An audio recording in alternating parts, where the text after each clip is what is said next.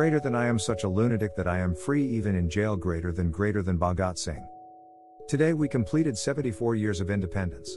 The entire country rejuvenated with joy and pride for this momentous occasion. This was what many freedom fighters died for. One such extraordinary freedom fighter was Bhagat Singh. This post is about a letter he sent to the British regarding his death sentence and his comrades. In the letter addressed to the governor of Punjab, he started by explaining how he along with his comrades had been sentenced to death for waging war against King George, the King of England.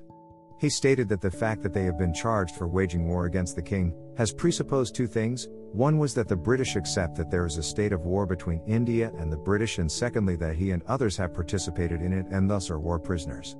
He expressed his happiness and honor for being considered a participant in the war against the British.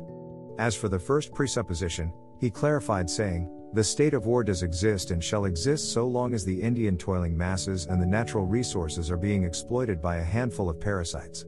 Perhaps one of the most important things in this letter was that we learned that Bhagat Singh believed that the earlier stated parasite need not be a purely British capitalist, or mixed British and Indian, but he can also be purely Indian.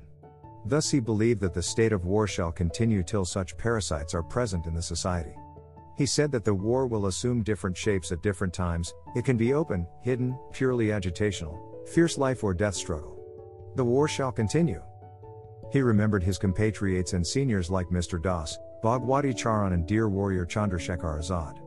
He said that their sacrifices have made the death sentence even more beautiful. Concluding his letter he wrote, "According to the verdict of your court, we had waged war and were, therefore, war prisoners.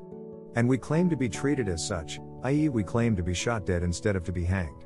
He challenged the British to abide by the court's observation. He wanted to die with a bullet in the head like a war prisoner instead of being hanged. He did not even for a second consider asking for mercy. He chose to die to pave the way for future freedom struggles. He understood that if he had chosen to ask for mercy, he would have to bow down to the British. He considered death as a better option. Bhagat Singh, Rajguru and Sukhdev were hanged to death on 23 March 1931. Bhagat Singh was only 23 years old. Their death filled the country and ignited the freedom struggle, and as predicted by Bhagat Singh in the letter, the British Raj ended a couple of decades later. This story is so unbelievable. Unbelievable because this kind of devotion and love for the country is incomparable to anywhere in the world. This is no short of madness. On this remarkable day, this short tale must be remembered and shared.